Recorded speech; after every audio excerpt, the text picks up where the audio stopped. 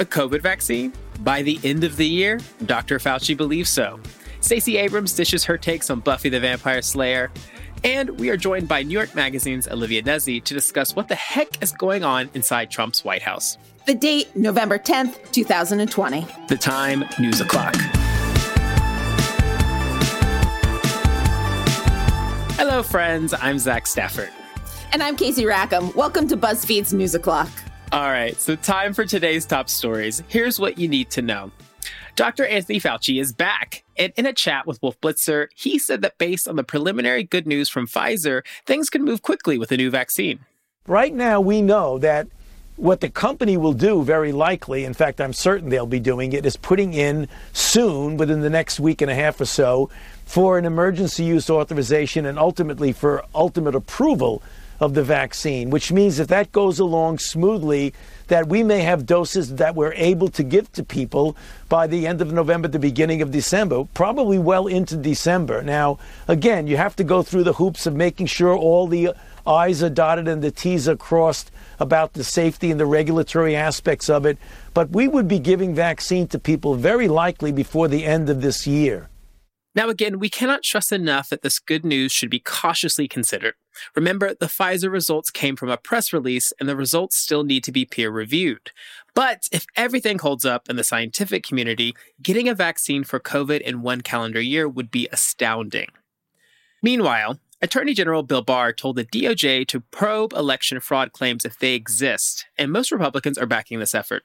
President Trump is 100% within his rights to look into allegations of irregularities and weigh his legal options. I think that it is a corrupt, stolen election. We believe these people are thieves. President Trump should not concede. Keep fighting for every legal and live vote. The people you just heard in that supercut were Mitch McConnell, Newt Gingrich, and Lindsey Graham. The electors have until December 10 to verify their results, but given the option to pursue litigation, it looks like it'll come down to the wire. And finally, the Affordable Care Act is up for debate again, this time in front of the Supreme Court with Amy Coney Barrett. Here's what's at stake in today's oral arguments.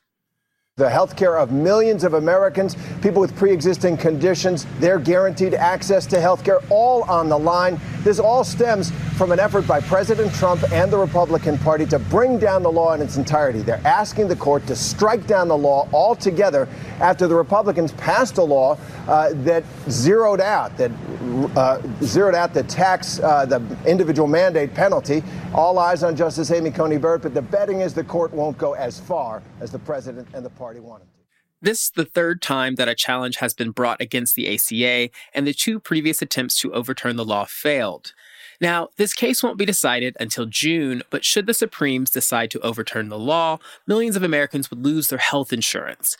Chief Justice Roberts and Trump appointees Brett Kavanaugh have signaled that seems unlikely and don't appear to want to strike the entire law down. There we go. That's weird good news for folks who need the ACA right now.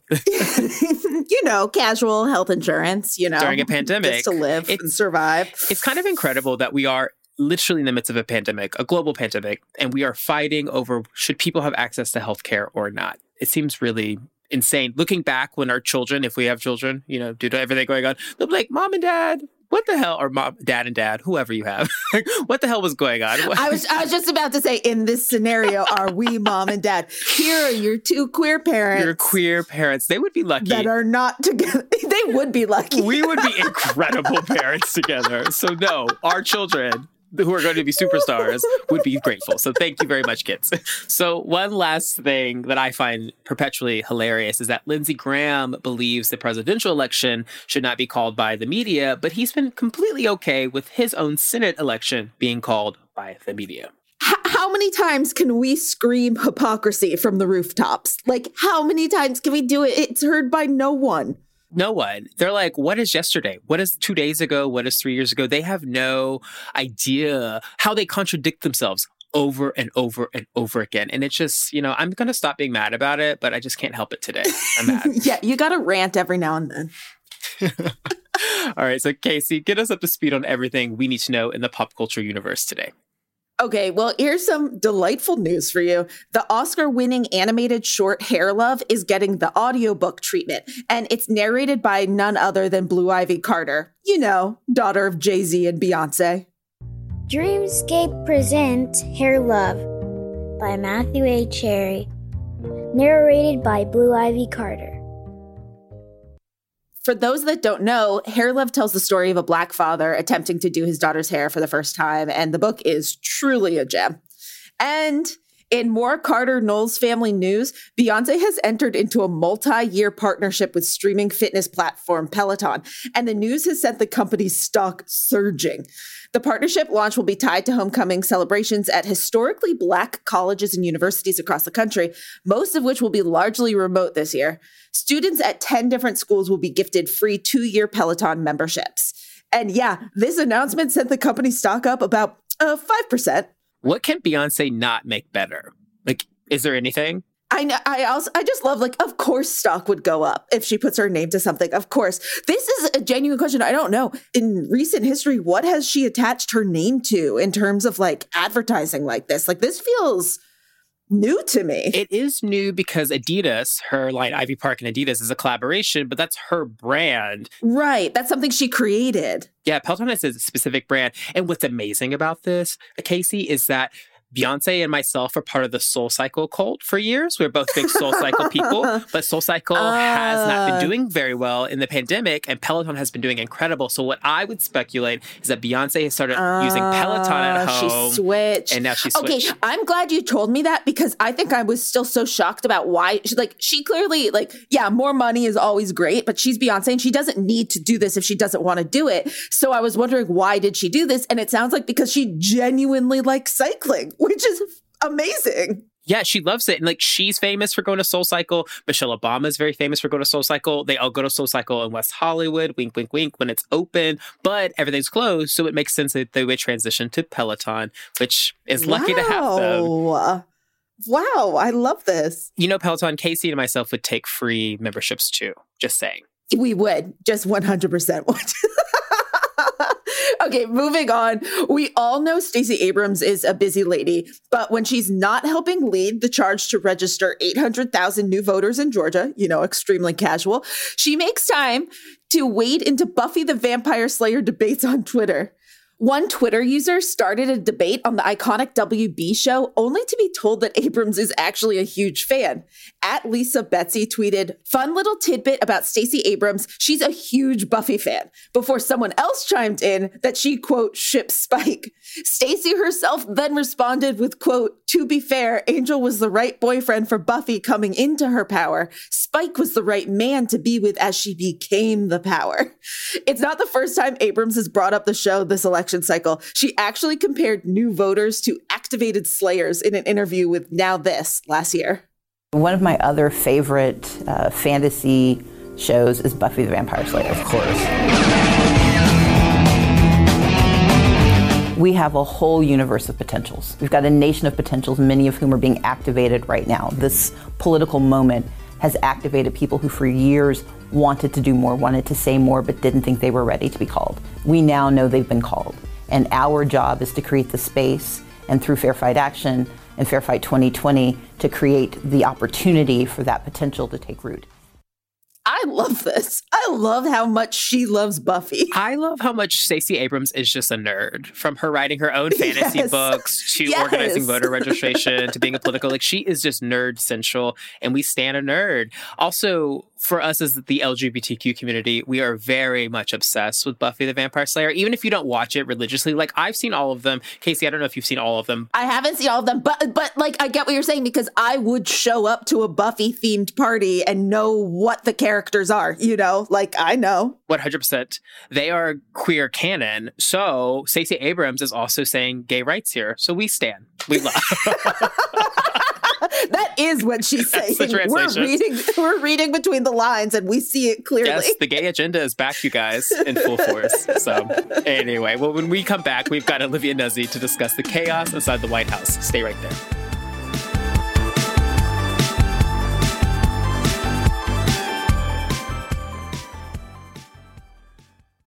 At SheFit, we're tired of hearing new year, new you, fat-burning secrets, and lose weight fast. The only thing you need to lose is self-doubt. The body you're in deserves respect, love, and support. Support you're not getting from your current sports bra. It's time to experience the only sports bra that actually does its job and outperforms the most popular brands on the market. It's time to feel real support from SheFit. Save $10 today at shefit.com/2022. I'm Jake Halpern, host of Deep Cover. Our new season is about a lawyer who helped the mob run Chicago. We controlled the courts. We controlled absolutely everything. He bribed judges and even helped a hitman walk free. Until one day when he started talking with the FBI and promised that he could take the mob down. I've spent the past year trying to figure out why he flipped and what he was really after. From my perspective, Bob was too good to be true. There's got to be something wrong with this. I wouldn't trust that guy. He looks like a little scumbag liar, stool pigeon. He looked like what he was, a rat. I can say with all certainty, I think he's a hero because he didn't have to do what he did, and he did it anyway. The moment I put the wire on the first time, my life was over. If it ever got out, they would kill me in a heartbeat. Listen to Deep Cover on the iHeartRadio app, Apple Podcasts, or wherever you get your podcasts. What's up? What's up? This is Robin Dixon, co-host of Reasonably Shady, which has just been nominated for an NAACP Image Award in the Outstanding Arts and Entertainment Podcast category. This is so big for Giselle and I. And of course, we must thank all of our fantastic listeners. But we need your help.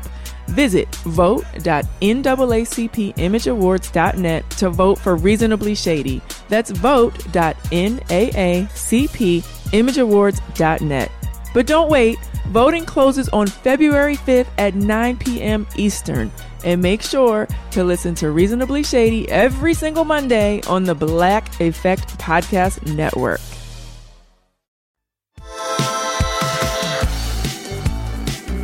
Welcome back.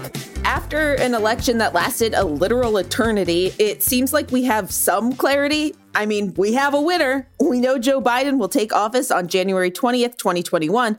But the big question is, what happens between now and then if you have a president who refuses to concede the race? We are joined now on the phone by New York Magazine's Olivia Nezzi, whose article, The Last Gasp of Donald Trump's Legacy, gives us an unprecedented look inside the White House during the week of the election. Good afternoon, Olivia. Hi, thank you for having me. Thank you for being here. All right, so in this pretty incredible article, you describe the president's state of mind as this, quote, he wants to lose, he's out of money, he worries about being arrested, he worried about being assassinated. So he seems like a man personally resigned to the loss, but he won't admit it publicly. So based on the people you've talked to, how do you see the next several weeks playing out? Yeah, so what you just quoted was actually a friend of the president's telling me that. And this person who talks to the president regularly, this person likes the president, and so that colors what they're telling me, even though they are critical of the president. And they were telling me basically that against what we all think of Donald Trump, a man who hates losers of every ilk, that he wasn't actually embarrassed or didn't think it was shameful to lose. He thought that quitting was the bad thing. And so maybe that gives us some insight into why he wouldn't concede or why he won't concede, despite now we know everyone telling him around him to concede, because he just doesn't want to admit that things did not go his way, even though he knew for months. But even so, even admitting that the polls might be right, that showed him not winning, I don't think that he ever really had a plan in place or ever really thought about what that would mean for him, like logistically, to lose. And, I spoke to someone close to the president a few weeks ago who told me that he has no plans to return to Trump Tower full time, that he just wants to move back to Mar-a-Lago and kind of like play golf and not do very much, which is not that different, frankly, from what he'd been doing as president. And that to the extent that he's thought about it, that's what he's thought. Not that it's something we're particularly keen to do, but looking further into the state of the mind of the president, you were told that his staffers had to explain to him that actually stopping the count, as he was tweeting, would result in his loss. Does he really believe there was voter fraud? I talked to some people who think that he does. I talked to other people who think, like, throughout the entire last stretch of the campaign, he wasn't trying to win. He wasn't trying to introduce crazy ideas because he thought it would help him win. He was looking for a place to lay blame for his inevitable loss.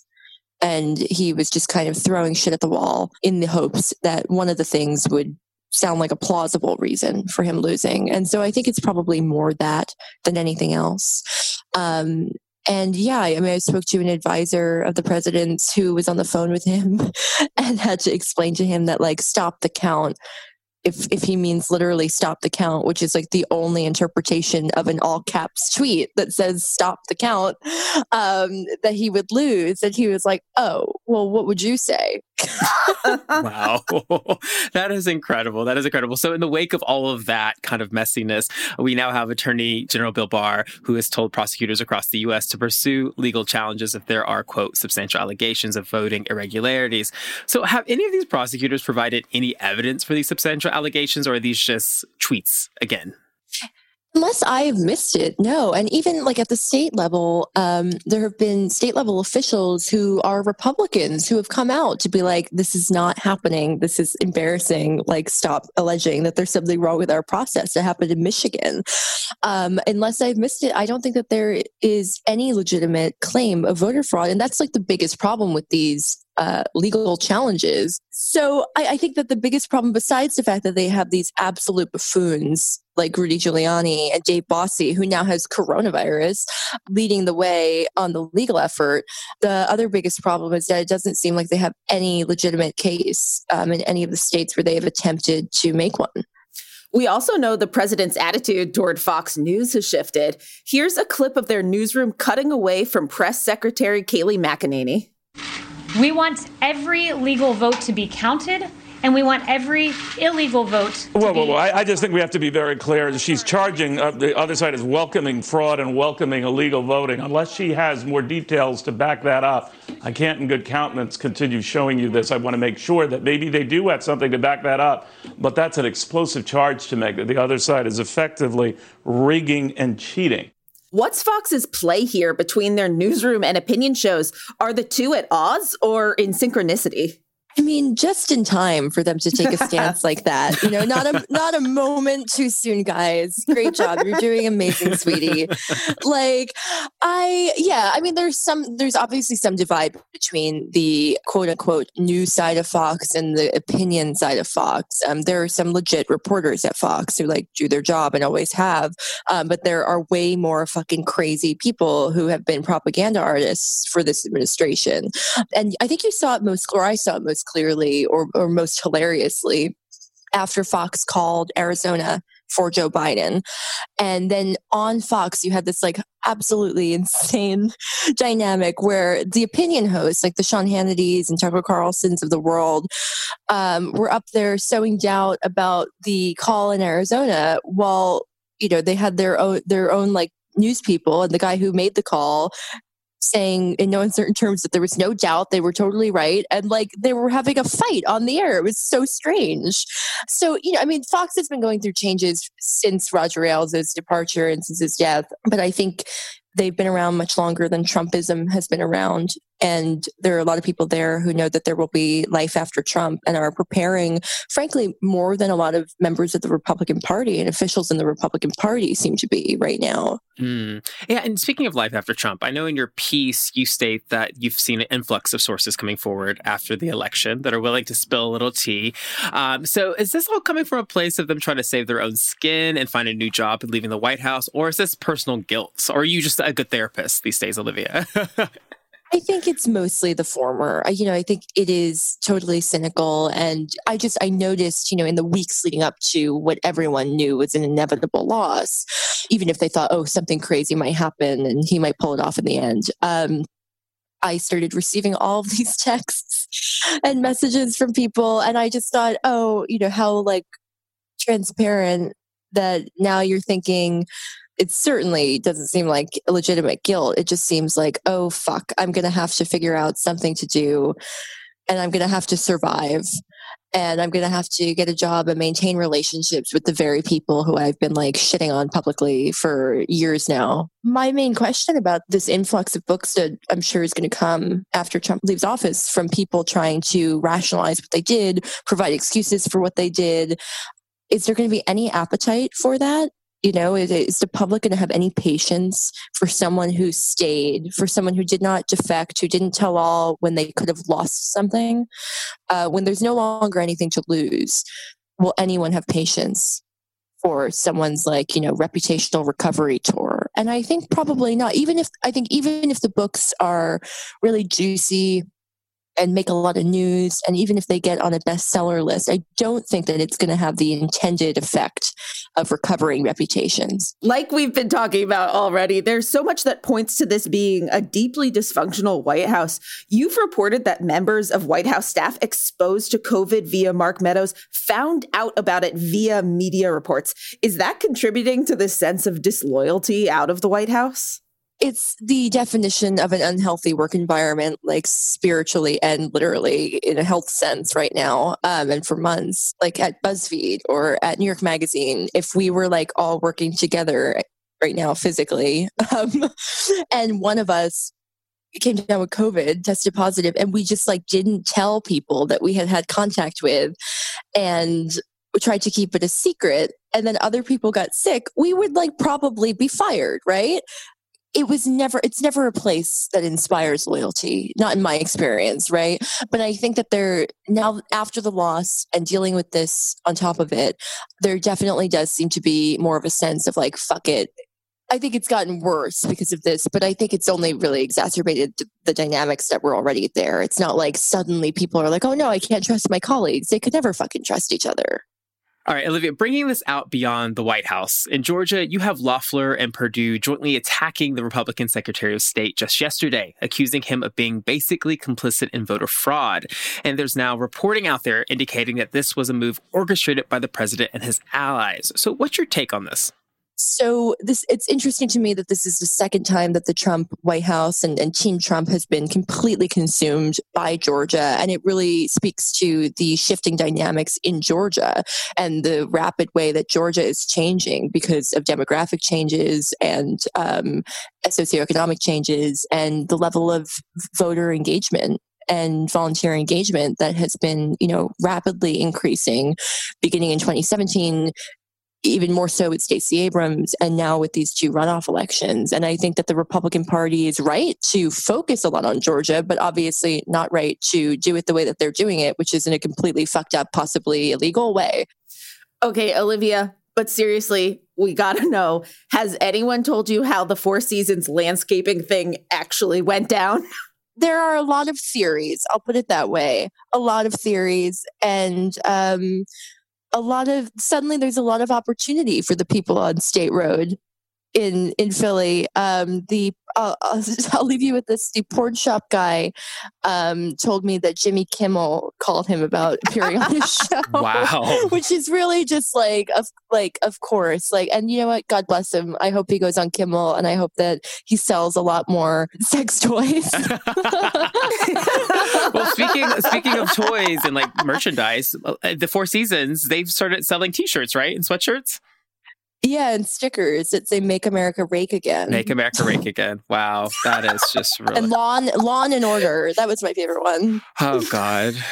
Truly amazing. Well, Olivia, thank you so much for joining us today. Thank you for having me. All right, well, that's it for today. Join us tomorrow for something. We'll see. The world is our oyster. We will find out what happens. And remember, let's all work together to make America rake again. God, our new 2021 slogan. Be sure to subscribe to News O'Clock on the iHeartRadio app, Apple Podcasts, or wherever you go for your sound stories. And please take the time to leave us a rating and a review. It helps us figure out what you like about the show versus what you love about the show. And remember to set your alarm so you never miss an episode of News O'Clock. Peacock streaming the world's biggest sporting events, exclusive originals, and the latest movies. This February, we've got Super Bowl 56 and the 2022 Winter Olympics. Peacock Original Bel-Air from executive producer Will Smith and Westbrook Studios. Damn! Plus tons of new movies every week, including Marry Me, starring Jennifer Lopez and Owen Wilson. In theaters and streaming only on Peacock Valentine's Day. With all this and so much more to love, sign up now at peacocktv.com. Hi, I'm Robert Sex Reese, host of the Dr. Sex Reese Show. And every episode, I listen to people talk about their sex and intimacy issues, and yes, I despise every minute of it. I mean, she made mistakes too, right? That's I mean, true. She did kill everyone at her wedding. But hell is real. We're all trapped here, and there's nothing any of us can do about it. So join me, won't you? Listen to the Dr. Sex Reese Show every Tuesday on the iHeartRadio app, Apple Podcast, or wherever you get your podcasts. We've all felt left out. And for people who move to this country, that feeling lasts more than a moment. We can change that. Learn how at belongingbeginswithus.org. Brought to you by the Ad Council.